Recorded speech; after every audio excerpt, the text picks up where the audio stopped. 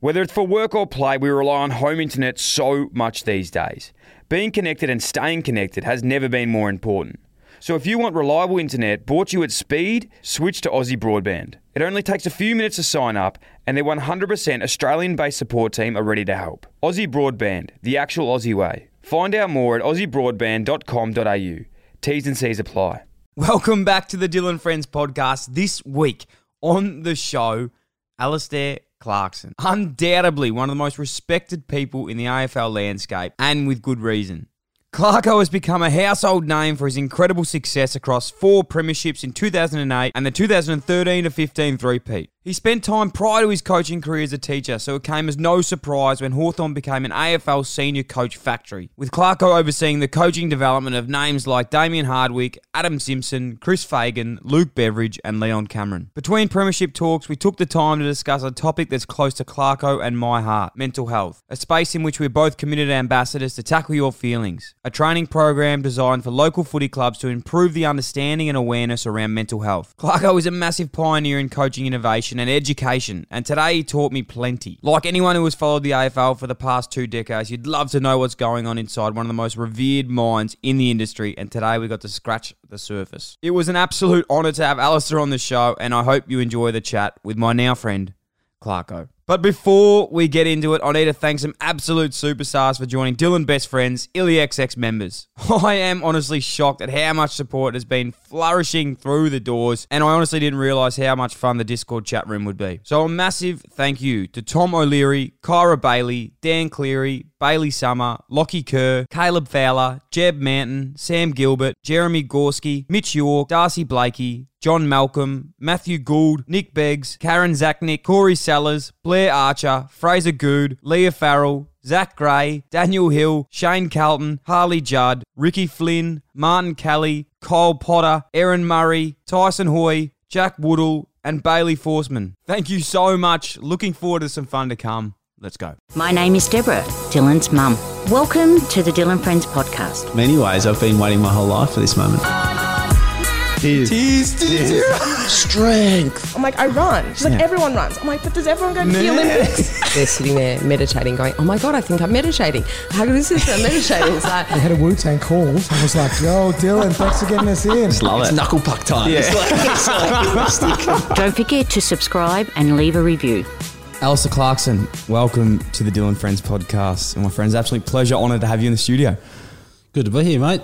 Mate, I must admit, I'm a little bit nervous to have you in today. I've obviously played a bit of footy. I'm not sure if you remember, I played a bit of footy. I remember that. I should be the one that's nervous because you're a relation of the great Jimmy Buckley. Yes, that is true. Who chased me around the ground in London, smacking me behind the ear every minute he could get. So there's a bit of Buckley Clarkson history. Yeah, well, I was actually not going to bring that up. I spoke to Dad last night and told him I got Clarko coming in tomorrow. He said, don't mention my name.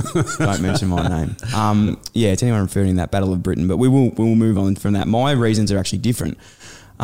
Sitting down with senior coaches has never been something that's been a big passion of mine. I loved it, but unfortunately it just always ended up in heartbreak. So I'm just hoping today it's a little bit nicer and we can have it on a good note. Yeah, well, let's see how we go. Mate, obviously Happy New Year. We're in the new year. It's a big year for everyone really, out of COVID, but hopefully things track normal, but I suppose any year more than ever, it was a good time to relax and get a break. What'd you get up to in the off-season? What'd you do? Spend time with the family? Get away? Yeah, well, I was only saying to a mate yesterday that everyone's sort of getting back into town now from their own Christmas breaks, and I said, how'd you go over the last 2 weeks? And I said, same as every 2 weeks across Christmas and New Year, the best 2 weeks of the year for me.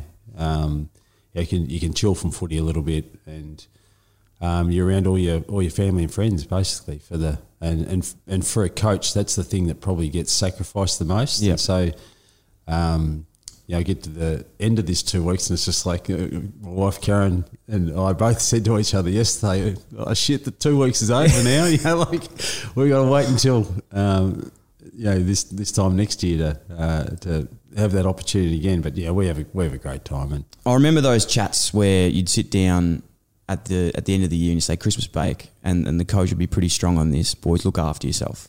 No fights, no injuries, get things right. Do you have those chats with your players? Yeah, on a regular basis, and within our club, and this will now become outside of our club, we talk about the 4 Ps, which is the piss, the punt, the penis, and the powder. Yep. And where there's strife in anyone's life, by and large, one of those 4 is going to get you. Yep.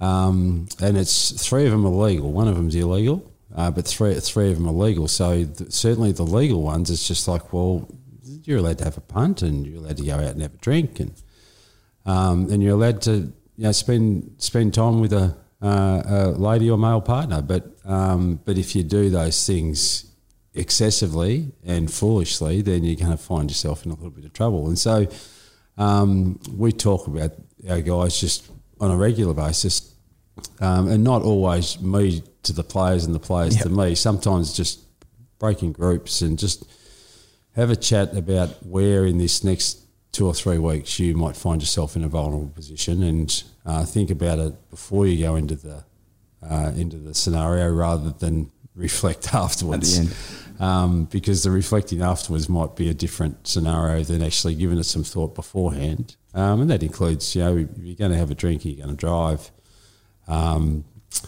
if you go into an environment with mates, who are the mates? Do they understand the footy environment? Do they understand your professionalism, the background, all that sort of stuff of what you do and what your expectations are? And so it's just a little bit around preparation and thought. And we're dealing with young men. They're not going to get it right all the time. We know that there's mistakes to be made, and many make them, including me. I made plenty over my journey, but what we try to do is now pass on our wisdom of the mistakes that we've made, and hope that we can prepare our guys as best we can to avoid some of them. And there's pitfalls everywhere, but by and large, it's held us in pretty good stead.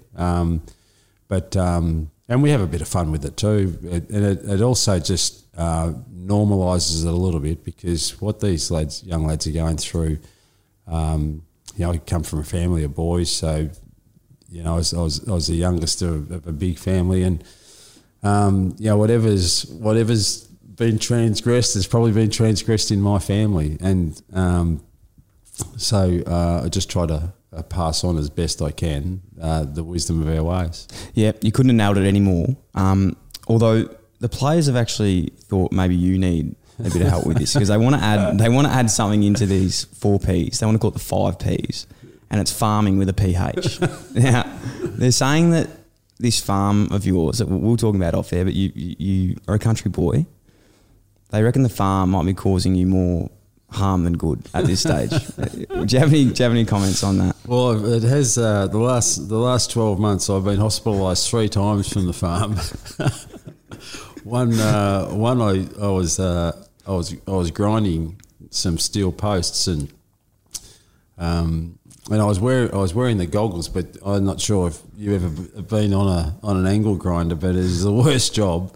And so I had a lot of posts that I need to angle grind down. So it was just like, I'll do one at a time, and then go and do something else, and then come back. And I was wearing the goggles, but because I was going and doing some mowing or some other work, and then I'd come back. This one time I came back, I forgot to put the goggles on. So needless to say, I got a little bit of steel in the eye that required hospitalisation, and they actually took a bit of a chunk out of the white of my eye when they needed to remove it. So that caused me a bit of eye trouble for a couple of weeks just before Christmas of 2020 or 2019. Sorry, and then I got myself in an accident involving a bit of petrol and a fire that gave me a bit of a singe and a bit of a fright. Ironically, around the time that we were helping out the Corryong and Bucking communities following the fires, yes, to this time last year. So it was a little bit embarrassing that I was singed as a result of a fire, and then just more recently I nearly broke my hand, squashing my hand between a sleeper and a bluestone, and so the players got good reason to think that maybe I'm going to be a casualty of that farm, it's a great escape for me, and as you said, I'm originally a country boy, and even though my family weren't on a farm, my father was a builder, and Mum was a kindergarten teacher, but our whole community was really farming. All my mates were from farms and spent a lot of time on the land when I was a kid, and so having that little 3 or 4 acres down on the Mornington Peninsula is just an escape for me that just really takes me back to my childhood. But it's a dangerous escape at the minute. I need to be very, very careful. So going back to that boy from, is it Covina or Covina? Conniva. Okay, neither. Yeah. Fantastic. So that's a town of 803 people. Yeah. Tiny. Yeah. You look back now, growing up in Conniva, you're a 134 game player, which unfortunately today, if we touched on everything, we would be here for weeks. 4-time premiership coach, and now you're a Dylan Friends podcast member.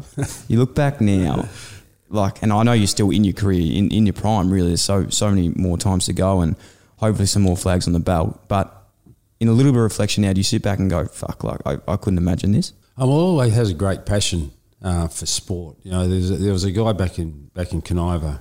As I said, I came from a big family, and my father was an Englishman who was born in 1928. He died 2 years ago. He had a great life, but his early years growing up in the UK, his first decade of his life was the Great Depression of the 1930s, for instance, and then get to the end of the 1930s and bugger me, Second World War starts. He was mucking around with a couple of mates, and one of his mates picked up a live hand grenade, and Dad got shrapnel injuries from that, letting off of that grenade. So he had to leave school when he was 13 because anyone that could put food on the table did so at that point in time. So Dad became an apprentice carpenter, but he did an 8-year apprenticeship, would you believe, where he learned how to the joins of timber, and he became a real craftsman. But by the end of that 8-year stretch, he's in his early 20s, and there's this great promised land in the southern hemisphere of Australia that's got sun, that's got opportunity, and at that point in time, Europe, right across Europe, they called them 10-pound ponds, where they paid £10 to get on a boat, a one-way ticket. And he and some of his mates got on that boat, but I thought it was just, because they called 10-pound ponds, I thought it was just Englishmen, but it wasn't. It was a lot of people right throughout Europe, because Italy and Macedonia and Germany and a lot of European countries were depressed at that point in time. And so Dad came out here, and when he got here, it was just like shirt on his back type of stuff, a couple of belongings in his bag, photograph perhaps of his brother and his parents, and that was it. And then made his way. He got sent to Rainbow up in Western Victoria, because they said that's where there's work up there, building shearing sheds and fences and all sorts of things, and doing whatever he could. And then that dried up, and they said to him, well, there's more work at Conniva, so go there. So he went there after 12 months in Rainbow, and my mum was a teacher, and she got posted to Conniva. She's a Geelong girl originally. She got posted to Conniva as one of her first jobs. Poor bugger, she's like 4.5 hours, 5 hours to the west, and it's just desert more or less, and just wheat country. And so they met, and they had 5 children. But my eldest brother, 10 years older than me, and Dad worked so hard because he didn't have an education. He wanted to be able to provide his 5 children with education. So all 5 of us got the opportunity to go away to boarding school. And have the best education, and not just about the education, but also, as you said, Conniva's got very few people. So, in all my classes, there was 20 in the class. Whereas I go to school at boarding school in Ballarat, and there's 150 in my class at year 12. So, this is the diversity of people. I was going to school in Conniva, and this is no drama, but I was going to school in Conniva with guys who, nine of my classmates were sons of farmers, so their aspiration was just take over the land from their dad. Whereas you get down to Ballarat, and you got guys who wanted to play footy, you got guys who wanted to be an Olympic rower, You got guys that want to be doctors, lawyers, like businessmen. It was just like, geez, just opened my eyes up to the world just simply by going from Conniva to Ballarat. Now, Ballarat's not a big place either now that I've been in Melbourne. But for me, it was just such an eye-opener. So my father and mum, who was in education, wanted us to have that sort of opportunity. So, but to do that, Dad had to work damn hard, and he did. To put us all through boarding school, it was a costly exercise for 5 of us. So he worked hard, and we had this guy that was a mate of my elder brother. So there's a significant gap, but he was like a second father to me. His name was Oscar Harrison, and he loved sport, and he was like a second dad to me. So I just dagged around with him so much, and whether it was cricket or footy, I knew that my passion was in those two sports, and that my ambition was, could I live a life in these sports, footy ended up being the calling for me. Still love my cricket and still get enormously disappointed when the Aussies don't go so well like they did in the second test. And Boxing Day was a disaster for us. But very passionate about my cricket and love following it. But it wasn't something I was good enough to pursue and make a career out of. But footy has been, and I've been really very fortunate to be involved in the game for a long period of time. Yeah, well, just hearing you talk then, I think one thing that's evident is that you are grateful, and I don't know if that's something that you practice. I'm sure it is something that you're well aware of, but it's something that we love to talk about in the show. Is like being thinking back to why you're actually here and how blessed we are to even be doing what we're doing. And I'm not surprised by the answer at all, because it's got you to where you are now, and you really appreciate those small things that have got you to where you are. Looking into your coaching career now, fast forward your time getting in, I suppose one thing I've always wanted to know about yourself is, and I know that it's hard for you to say because it might be embarrassing, but like from an outside perspective, it seems like you've come up with a lot of things, a lot of game-changing things that have changed the game. Was that evident like early? Did you think that you could have done these things, or did it sort of transgress and you develop these ideologies as you've come along and learnt as you've had time in the game as a coach? Yeah, it's a good question. I've never really thought about it in depth, albeit it probably comes from upbringing and the messages that were indoctrinated from my parents. That at 14 years of age, I'm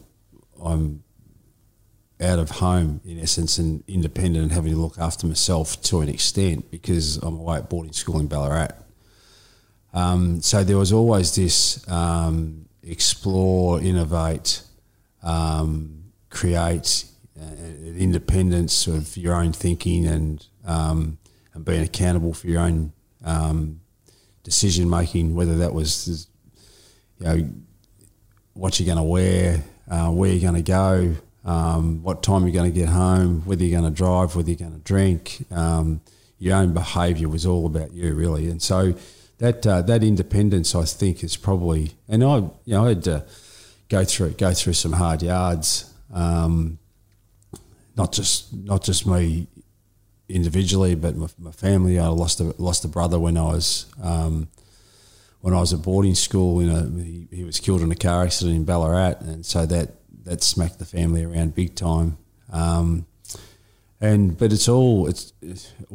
want to dismiss it because it was such a huge impact on our family. But you learn to try to develop reason out of these things and just understand that it's all part of the journey. There's hurdles to overcome everywhere, and that's probably the thing that I can bring, particularly at my age now as a coach. It's this empathy as a father figure to a lot of these players now that you understand the pitfalls of life, not just the pitfalls of footy. Now, the pitfalls of footy are even more significant because of the public nature of the game, the expectation, the popularity of the game, the difficulty of the game. Is a very, very complex and difficult game to play. And so that puts added pressure on young men. So how can you alleviate some of that pressure? How can you we spoke about the 4 Ps before. How can I forewarn these kids that there's landmines everywhere across this Christmas break, boys. Just be careful the way that you navigate them. If you do stuff up, I'm here to put my arm around you. Sometimes a kick up the arse and a slap across the ear hole, but sometimes also a nurturing cuddle to say, listen, it's going to be okay. We'll get through this. But,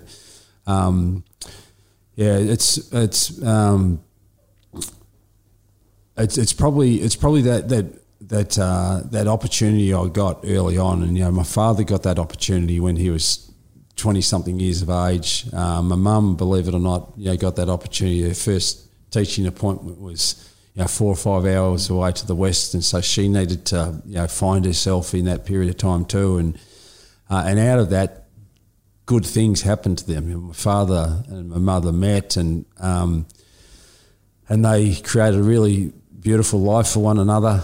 They loved the Kaniva community, and they invested in their family and their friends, and out of that they lived really, really good lives. Not good lives in terms of being wealthy, but rich lives in terms of their friendships and their family, and then their community, and that's rubbed off significantly on me, and it's helped me enormously, I think, in terms of we use this saying, do not follow where the path may lead, create your own path and leave a trail. So it's all about don't necessarily follow anyone else and just copy, albeit in sport, the copycat of it. That's why I travel. It's just like, geez, Bill Belichick's doing this at the New England Patriots. I wonder if we could do that here. Arsene Wenger's doing that at Arsenal. I wonder if we could do that here. Steve Kerr's doing that at the Golden State Warriors. Geez, I wonder if that could apply to Australian rules footy. So there's a lot of copycat sort of stuff, but it's really looking at something and then trying to modify it to what your environment is or what your game is, and seeing where it goes. So I think it's just evolved over time. But what I am certain of is that my upbringing has significantly influenced that. I love that. I think, to just further your point, and by no means am I experienced in life at all. I have no idea what the fuck's going on. But I do know that the best thing that I ever did, and it was by no choice at all, but it was move out of home and throw myself into a space. When I left Sydney, I had to grow up. Like, I didn't realise how babied I was. And I think that you speak to a lot of guys that have gone to boarding school, and guys I've met, I think it does force you to grow up, and that no one's there to bail you out. So you can ingrain those standards in early into your mind. So no, I definitely resonate with that, and I had to learn those probably a bit harder because it was later and it's harder to change those habits. But if I didn't do that, I wouldn't be doing this today and sitting down with you chatting. So I'm forever grateful for that. Let's talk about what you just brought up then with guys that you may have. You look towards other coaches and innovate from games and think you can bring them to AFL or anything really in terms of structure or maybe on field, off field. I suppose it's a two-part, but is there anyone that you really admire, whether that be in sports or outside of sports, in business, politics, that you really look up to and you admire in their facet? And two, in terms of those going on trips, have you met any of those people before? I think you said you went to England, and I spoke to one of the boys yesterday about, I think that might be where the idea of the press came. Yeah. Well, I was really fortunate early in my time at Hawthorn. I got to meet a guy called Phil Gartside, who was an English businessman, but he had business interests here in Australia that would have him travel here 5 or 6 times a year. And one of the guys who managed one of his businesses here in Australia was a Hawthorn supporter. So when Phil would come across to Australia, and he ironically now he's the president of Box Hill Hawks. His name's Ed Sill. So Ed managed some of Phil's businesses here in Australia. So every time Phil came across, and for business reasons, Ed would take him to the footy. Now, this was in 2003, 2004. The Hawks weren't such a great side at that point in time. They were going through their battles. Ed would take Phil to the footy. So this one particular occasion, I'd just been got through I think it was the end of my first year, and it was the Peter Crimmins Medal, and Phil came to the event with Ed Sill, introduced me. Phil, in his in his business dealings, it also risen to a level where he was sought after by anyone to sit on boards. And one of those boards was the Bolton Wanderers Football Club in Premier League. And he'd been involved in Bolton for a long period of time, and they were in the Premier League under the management of Sam Allardyce at that point in time, and they punched well above their weight in terms of the size of that town, and to be competing against the Man Uniteds and the Chelseas and Man Cities and Liverpools, they're up in the northwest of England, and so he said, anytime you want to come over, come and you can just be a fly on the wall and listen to everything that goes on here, and that's really where it all started. And Phil has since passed away, really sadly. He had a brain tumour and died about 6 or 7 years ago, I think it would be now. And but as a young man, 62 years of age, and I've been a little bit of a lost soul in a sense ever since he's passed, because he was such a strong mentor for a long period of time for me.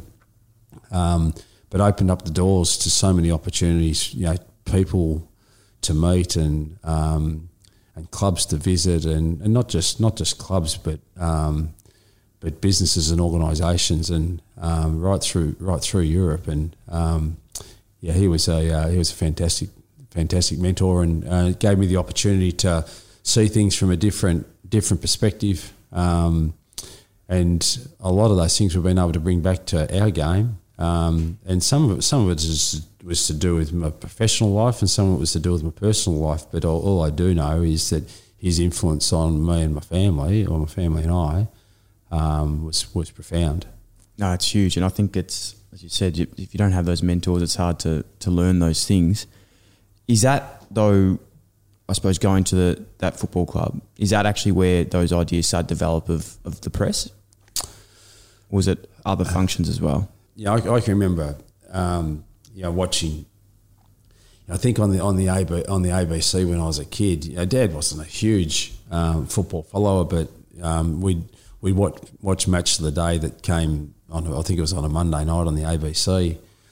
I can remember watching Tottenham Hotspur and a guy called Glenn Hoddle, and just being mesmerised by this game, because the support of their crowds was just so passionate. Hooligans mad, really, but I just loved the game of English football. And so a difference when you become a coach, it's just like, well, what are the things are they doing there, both with the management of their players and their people and their training methods and all that sort of stuff, that we could adopt and help us back here in Australia, because we're a long way from anywhere in Australia, and to actually get that, there's a lot of things going on in the Northern Hemisphere that are fantastic innovation.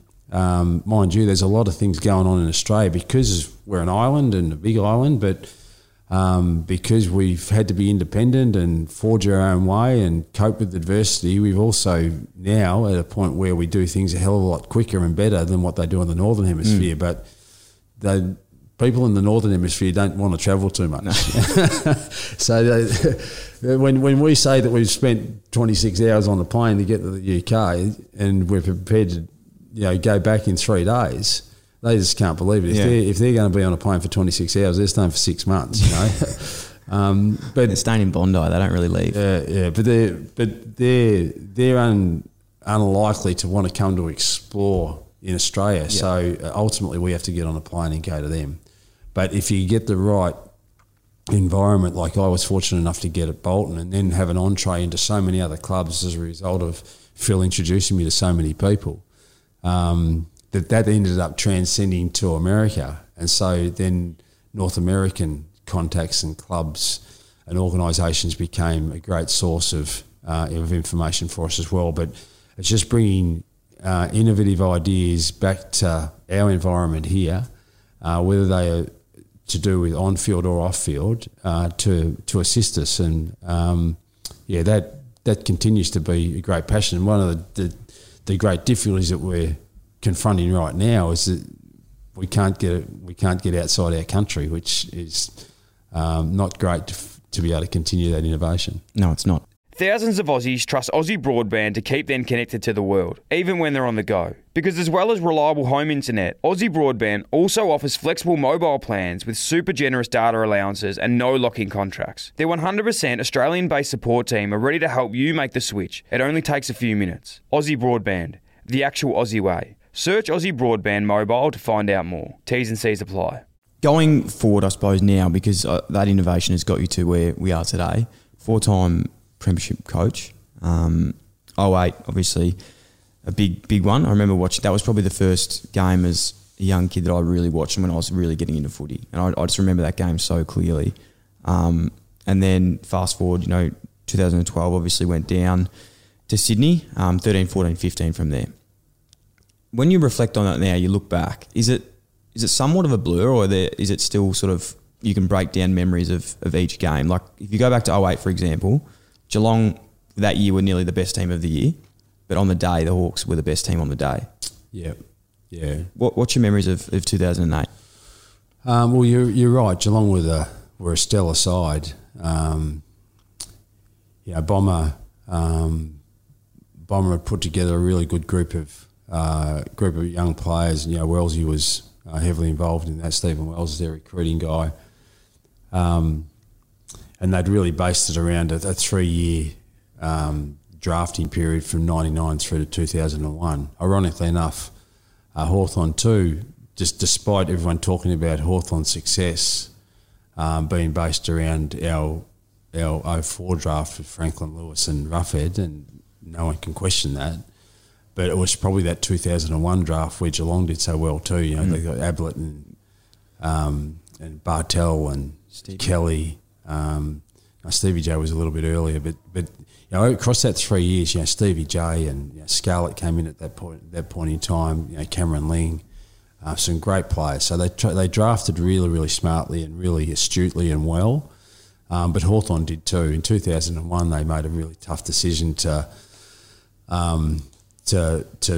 trade for the number one pick. They traded Crody, who was an up-and-comer at that point in time. He went to Fremantle. They got Fremantle's number one pick, and they used it on Hodgie. But in that draft, we also got Sam Mitchell, Campbell Brown, Rick Ladson. Yes. And all those guys went on to be really, really good players for our footy club. 2 of them Hall of Famers, ultimately in Hodge and Mitchell. So they and Geelong, we probably tracked a little bit behind Geelong, where our group was then complemented by the 2004 draft, which was Franklin, Roughhead, Lewis, and then Birchall and Rioli came in the next couple of years too. So we now had a complement of 8 to 10 players that you could just really build an era of success around. But in 2008, we're still sort of on our journey a little bit. We thought that our significant window of opportunity was going to probably start about 2010 and then maybe last for a five year period, which ended up being true in a sense, because in that period through 12 to 16 we were really, really strong, but we jumped out of the box and we got our culture right. We got the right people in the right positions at the footy club, including at playing level 2, and ultimately when you get the culture right of your footy club, good things can happen, and good things can happen quickly. And but Geelong had won it in 2007 after having a poorish year from their standards in 2006. Bomber nearly got sacked as the coach. They stuck fat as a footy club, which I loved. I loved that with Bucks and Dimmer more recently. Stability and continuity are such important parts of footy clubs, and so they stuck fat with Bomber, and then the next year they won the flag. They smacked Port Adelaide, who I'd been to Port Adelaide, so I knew the quality of their playing group and the quality of their coaching group and their club, and got smacked by a record margin. So Geelong are now in that box seat window of like, who's going to stop them, sort of thing. But we played them about round 17 in the home and away series, and Hodgie of all our players, made some mistakes in the last quarter of that game. We ended up getting rolled by 10 points. But we we're a really big chance to win that game, and Hodgie of all our players made 3 blues in that last quarter because he wasn't captain of the club but one of our leading players. But he thought it's a close game. Yeah. If this needs to be won, I'm going to win. I can remember him clearly in the middle of the ground trying to take on the man on the mark. Hodgie's got some great attributes, but running around the man on the mark isn't one of them. He tried to take on this bloke. Got stripped of the footy, ball went down the other end. I can't remember if there was a score, but we certainly lost territory. Yep. And it was so un-Hodgie. But in his life, this is the thing about things that are going on in one another's lives. Lauren was pregnant with their first child, Cooper, and like for him to have made 3 mistakes, but by the end of the game, lost the game by 10 points. The players are distraught. That was a game that we should have won. But I'm also thinking to myself, I could get down in the rooms and blow my top because we just lost a game that we shouldn't have lost. Or I could get down in the rooms and say, hey, boys, we can beat these guys. Hopefully we get another chance later in the year. And for the players at that point in time, they were expecting me to blow my top. But the reassurance that came from, geez, if we get another chance, we know. We're not guarantees, but we know we're going to be in the ballpark. Now we're a bit lucky in the grand final. The Cats kicked, 1 goal 10 or 2 goals 9 or some ludicrous scoring ratio in the second quarter that should have had them up by 3 or 4 goals at half time. So we're lucky to still be in the game at that point in time. When I say in the game, we're in front at half time by about a point or something, but only because of some poor kicking by the Cats. But we did recruit a little fella, not a little fella, he's actually a big fella, Stewie Jew, and he turned it on in the third quarter with a 10-minute patch of footy that created 5 goal scoring opportunities for us, and it really split the difference of the game. We went from being a reasonably even game to being 30 points up, and and Geelong rallied late in the third and early in the last, but ultimately, I think Bud kicked a goal early in the last quarter that was probably going to put it just beyond them. But we got good memories of all of those years. But 2008 was pretty special because we'd come from such a long way back. 2004 we're pretty much the laughing stock of the competition. But to Swabby's defence as the coach before me, the club we'd come out of 91 winning the flag, and then 5 years later, Hawthorn had won so many premierships in 2 or 3 decades. 5 years after they win their last flag, they're now in a merger discussion and on their knees as a footy club. It's just like, hey, how could that happen? So all their resources, to be fair, at that point in time for the next 6 or 8 years were all channeled towards how could the club just survive. So they didn't put a lot of resource to the footy program. It was just like we just got to get the club to survive and get it financially stable again. So Swabby was handcuffed significantly when he was the coach of the club, which is really unfortunate because he's a great man, a great Hawthorn man, great values and a great person. And but he didn't have the resources. I was really fortunate that Jason Dunstall was the director of footy at the time that I became the coach, and that was also at the time where the club had stabilised that they could now invest some time in footy, including the professional development of coaches and the opportunity for me when Phil Gartside offers an opportunity to go to Bolton, that the club would say, yeah, we'll find $5,000 or $10,000 for you to actually get on a plane and go to Bolton and learn some stuff and bring it back. And how can it help us? The club had always been in that mindset of innovation, but they just didn't have the financial clout to be able to provide those opportunities for their staff or for their players. And so I came in at a time where we could be more productive in that sense, and we got our culture right, and we're able to have success a lot earlier. Then, unfortunately, 2009, Clinton Young hurt his ankle in the grand final. Crody Cruddy ruptured a tendon in his foot and never played again. I think Cruddy was 28 or 29.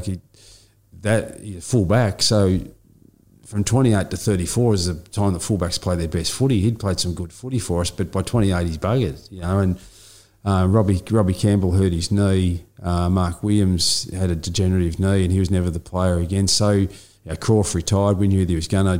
Dewey finished up a season later. So despite winning in 2008, we thought, geez, maybe the window started early for us, and now beautiful. This is going to be a 7 or 8 year period of time. 2009 and early 2010, we fell away really, really quickly. Not to the lower end of the ladder, but mid-table.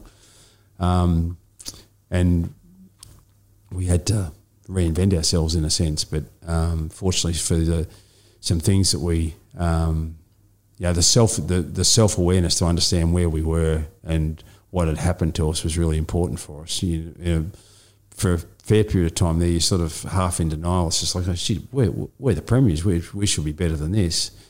But if you actually got good people around you, you listen to them, and we'd fallen away. So we got ourselves back going again, and that helped us enormously. But there's some pain. Like 2011, we lost a prelim by a kick to the Pies, and then the following year, we 2012, in all my time coaching, was the best footy that we've played. And we were raging favourites to win the flag. But we came up against the Sydney side that, same sort of thing as in 2008. Dennis Pagan used to always say to us at North, just get yourself to prelims as often as you can. And at North, in that period of time that Dennis was coaching, got to 7 prelims in a row. But get there as often as you can. Guess what? The door will open for you sometimes, and it'll close, unfortunately, in others. And North won flags when they shouldn't have. Carlton knocked off Essendon in 99. When Essendon were raging favourites in that period, they took all before them in 2000 on the back of disappointment in 99. But, Dennis said, just give yourself the opportunity. Sometimes, unfortunately, the door will smack in your face when it's least expected, and that was 2012 for us. Yet in 2015 and 2008 perhaps, when we weren't perhaps expected to salute,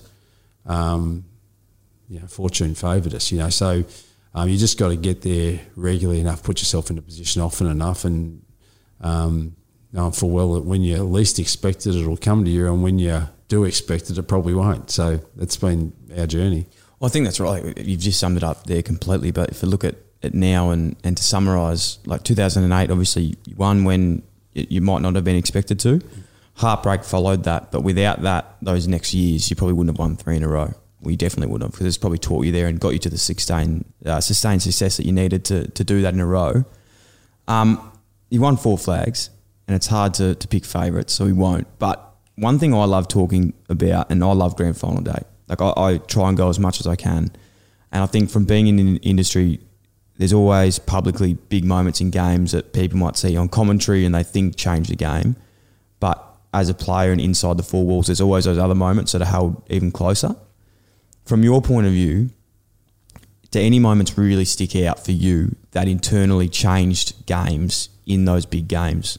It might have been something that a role player was playing, or a little tidbit that not many would pick up off the ball, that isn't on, like Channel 7 or Channel 10 that these guys don't see. Yeah, well, a story that's become public because, there's been books written by, Mitch and Hodgie and Ruffy.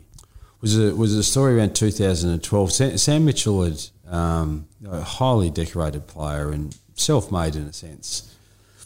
Rejected in a draft, had to do the real hard yards, but was such a driven person. But that drive was also a weakness of his, because that drive would sometimes mean that his empathy for others or whatever was not as good as it could be at different stages. But in terms of drive of where he wanted to go, enormously powerful. But this is the journey that we were on, and Mitch was on this journey.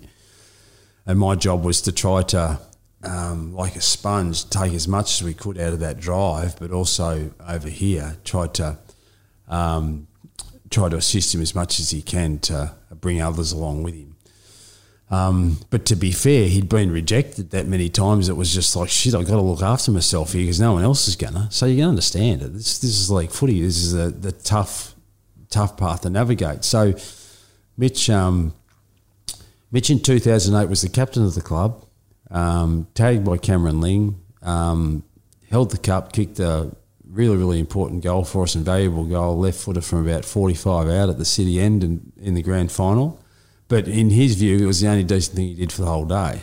In fact, his stats at half-time, he had more free kicks against than he had possessions. Now, for a guy who regularly got 35 touches, that was just unacceptable for him. And unacceptable for his coach, and probably let him know it at half-time that he needed to be better than what he was. He's captain of the club. But out of that, in his own mind, despite holding up the cup, despite all his goals really being around trying to play in a premiership team, and he was dissatisfied with his own performance. And so 2012 rolled around, and by hell or high water, he was going to play well in that grand final, and he did. He was one of our better players in terms of not having more free kicks than possessions at half-time. He had many more possessions than free kicks at half-time in that 2012 grand final, but his opponent also had a hell of a lot. His opponent was Ryan O'Keefe, who ended up winning the Norm Smith medal and helping Sydney win. Out of that pivotal moment in his life, and on reflecting on the game himself, and he gave away a 50-metre penalty halfway through the third quarter, which was just so. Mitch is just so in the game, aware of what's going on, where players are, his teammates, where the space is, where the congestion is, where his teammates are, where opposition are, where the goals are, like what's going on in the crowd. He's just so astute, including rules when the whistle's blown, how much time you got, who's picked up the ball, should they give it back to an opponent. He flippantly threw a ball back to. He just wasn't. He was in Sam Mitchell mode, not Hawthorn mode in that game, far too much as a result of what had transpired in 2008. And so in his own mind, he thought to himself, I've cost Hawthorn this game. And the real moving thing for him was that by hell or high water, I'm going to next year not worry about my own personal sacrifice. And Buddy was the same. Buddy, I think, by that stage knew that he was leaving Hawthorn and going to go to Sydney when he played in the 2013 grand final. So we had two guys, perhaps outside of Hodgie, our two most decorated players in Buddy and Sam, who were prepared to do anything of sacrifice to their own game that was going to be for the betterment of the side. So with Bud, Luke McFarlane was a fantastic fullback and actually had the better over many duels with Bud. And so, but we knew that he was going to go to Franklin. How could we use Bud as a decoy higher up the ground that took McFarlane away from the key part of the ground where he could defend, and how could we expose another defender for Fremantle? And so Jack Gunson kicks 4 goals in that grand final in a low scoring grand final. So Bud, despite not having a great grand final, he's a member of a premiership side and we salute, and he's helped. Strange sort of way, McFarlane has no influence on the game. But similar with Sam Mitchell, we know that Ryan Crowley's go to Sam Mitchell.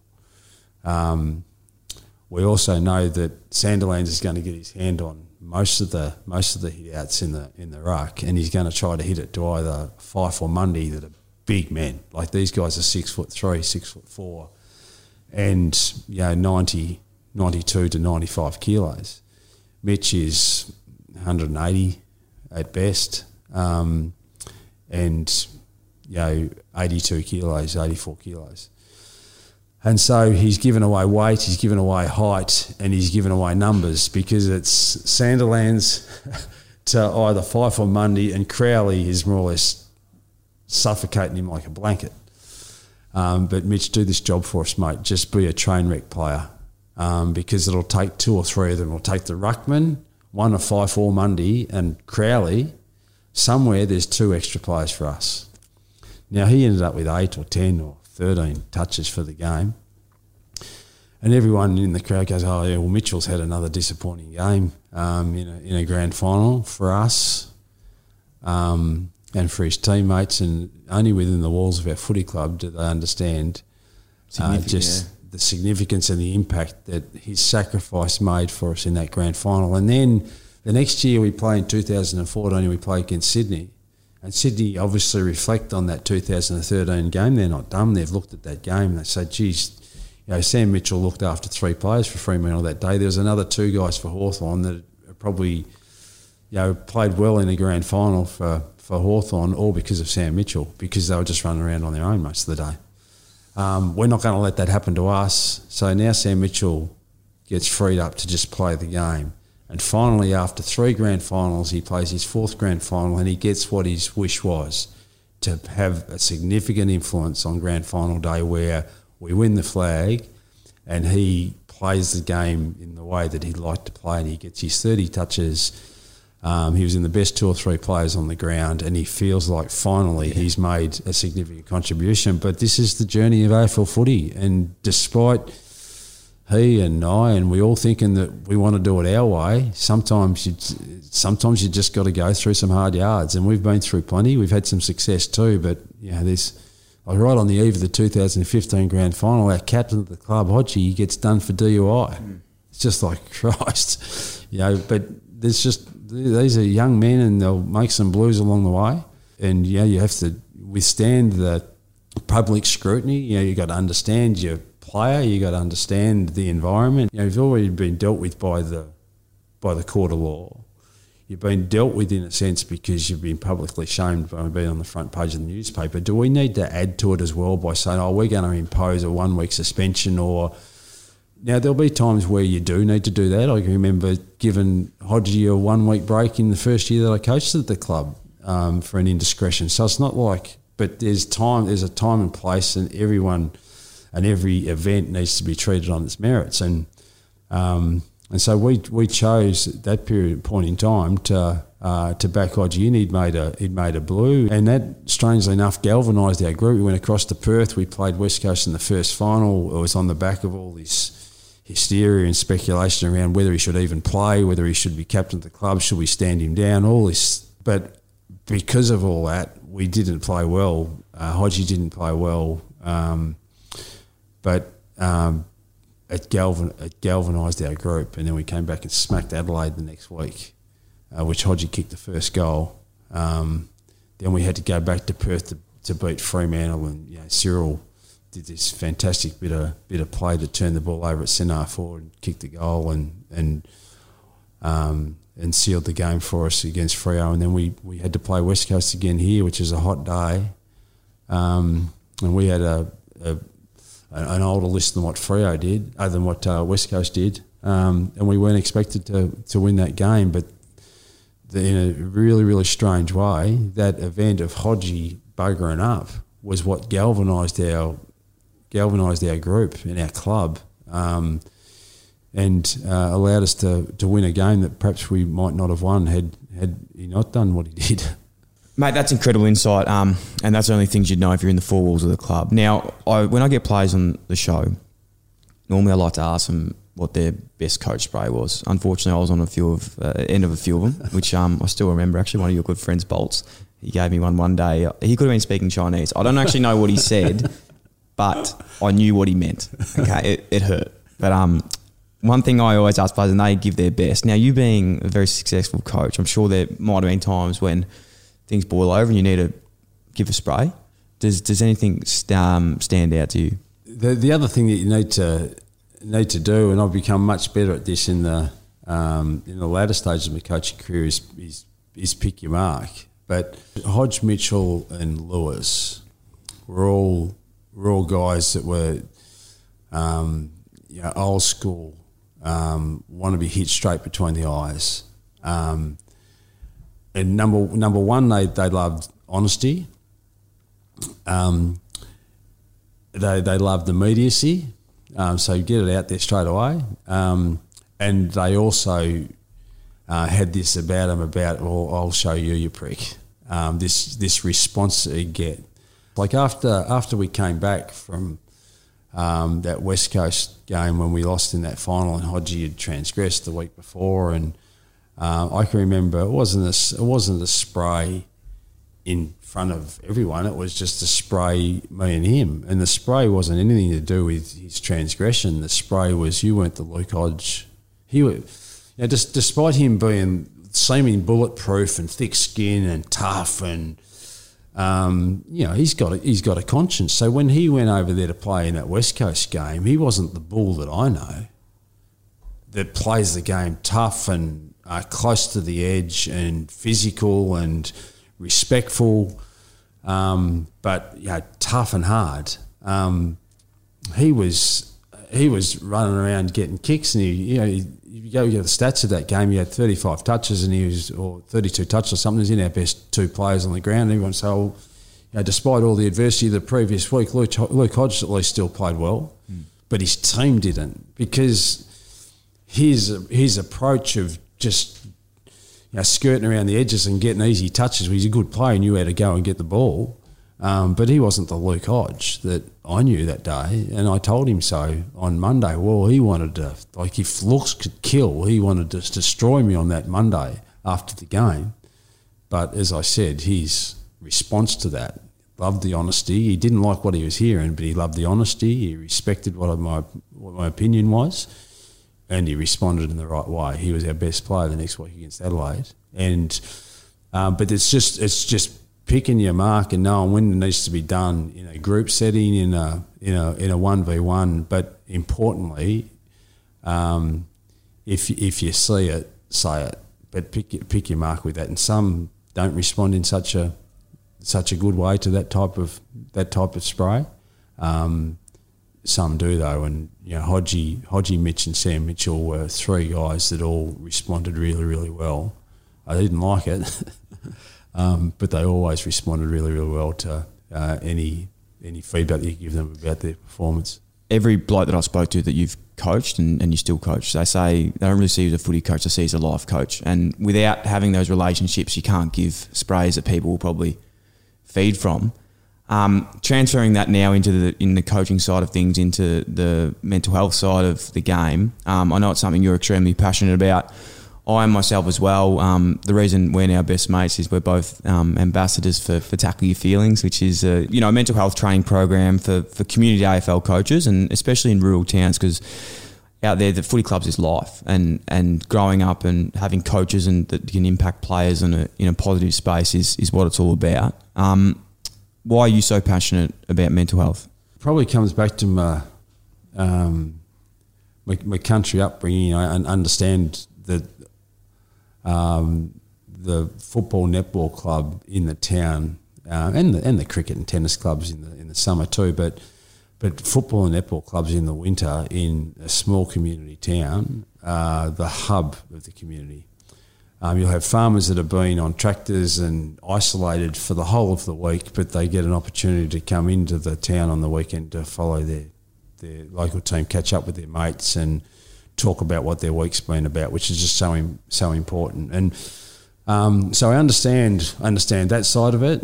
Also understand what's going on now in terms of, and I saw it right back many years ago. A great friend of mine going through school, his older brother committed suicide. And it's just like, how could that have happened? And since then, like a great mate of mine going through school, Mick Troon, who he took his life in the last 5 years, and Spud Frawley took his life. And if you could have told me two blokes that I knew, going through my schooling, 30-something years ago, and then meeting, I've known the Frawley family for a long period of time. But how could that happen? So there's the black dog, or this spectrum that we all live on. I just used to think, you're either unfortunately got caught up in feeling no good about yourself, and you're either like that or you felt positive about yourself, and so it was either one or the other, when in actual fact we sort of all live on this spectrum that has good or bad in our lives, and events and so the event in my life was my brother being killed in a car accident when I was going through school in Ballarat, and it could have actually sent me in, and for a period of time I was all over the place really, and just lucky really. I had family and friends and some people that looked after me and steered me in the right direction, because I could have quite easily, and many will say to you, if you knew Clarkson between 16 years of age and 19 years of age, it's just like, whoa, geez, he's a little bit out there. And I was lucky to find my path, which was AFL footy, and the professionalism of that allowed me to sort of get back on track. But I was just lucky I navigated my way through those years from 16 to 19 okay. But, geez, I did some things I'm not too proud of in that period of time.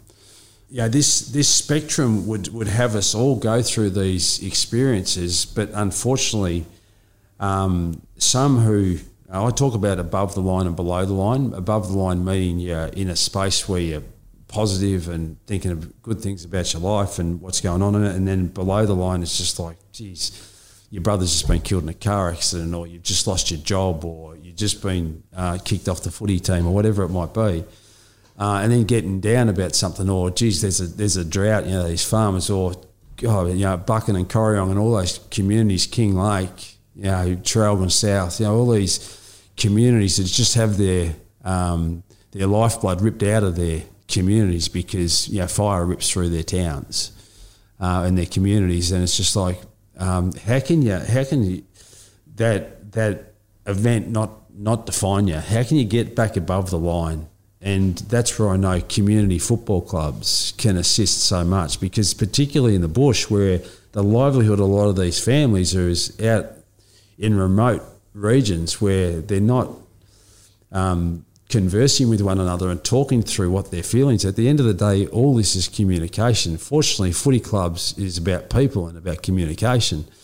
And what a footy club does in the country each week and on game day, and then perhaps twice a week on a Tuesday and a Thursday night at trainings, allows people to come together, and it's just like, and either with observation through eyes or listening or whatever, just observe how people are going and what support they might need. And when they need support, what can you say or do at that point in time to help this person get above the line, either by the actions that you've got with what you've said, or by just having a basic conversation that helps get that person above the line himself. And it's just recognising there's this spectrum, we all live on it. And we all have our good days and our bad days, or our good moments and our bad moments. And can we recognise triggers ourselves that helps us get above that line? And where possible, can we educate football communities, in particular football coaches, that in that environment, in that community, what can you guys be doing to create the environment that allows more of your people to recognise when they're below the line, and how can they get above it? And I think as an ambassador of this Tackle Your Feelings, if we can get that out there, me and you and several others who are going to be ambassadors, and Leon Cameron and many more who's going to be out there trying to spread that message. I know that the football clubs right around the country, and it doesn't just need to be, for me, my passion is around country because that's where I came from, and I know the importance of a footy club in the community. I know the implications it's got, and the catastrophic implications it's got if it's of events that take place if it doesn't work out so well. But this is metropolitan footy clubs. It's not just Victoria, it's South Australia, Western Australia, it's Tiwi Islands, it's up the north of Queensland, it's everywhere really. If we can get the message across, then hopefully we'll make a difference. Yeah, I'm sure we will, mate. I think you've absolutely nailed it there in terms of coaches having such a high responsibility that they might not know they actually have to be picking up awareness signs of players. Because if you've got happy players and people off field and their lives going well off field, then things will transgress on field, whether that's locally, professionally, and from all reports, that's what your players love about you as a coach, is that you worry more about them as a person because then you know that if things are going well for them as a person, then they're going to be going well as a player. Yep. Alistair Clarkson, it's been an absolute pleasure, mate. You've been so generous with your time.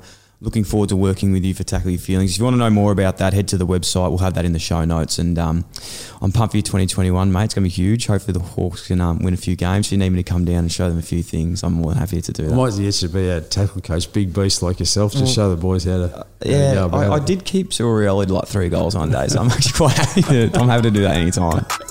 Good on you. Thanks, mate. If that wasn't enough for you and you want even more, you're in luck. Dylan Friends is now on Patreon. Dylan Best Friends. If you'd like to learn more, you can head to patreon.com/Dylan Friends, or you can head to the link in the show notes. Thanks for listening to the Dylan Friends podcast. If you like the show, it'd be a massive help if you could like, follow, rate, leave a review, or even share with your friends. The show is produced by myself and Sam Bonza.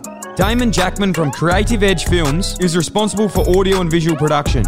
The show is recorded at the Dylan Friends studio in Melbourne, Australia. If you'd like to get in touch or suggest a guest or advertise with the Dylan Friends podcast, please email us at inquiries@dylanfriends.com. Thanks so much for tuning in.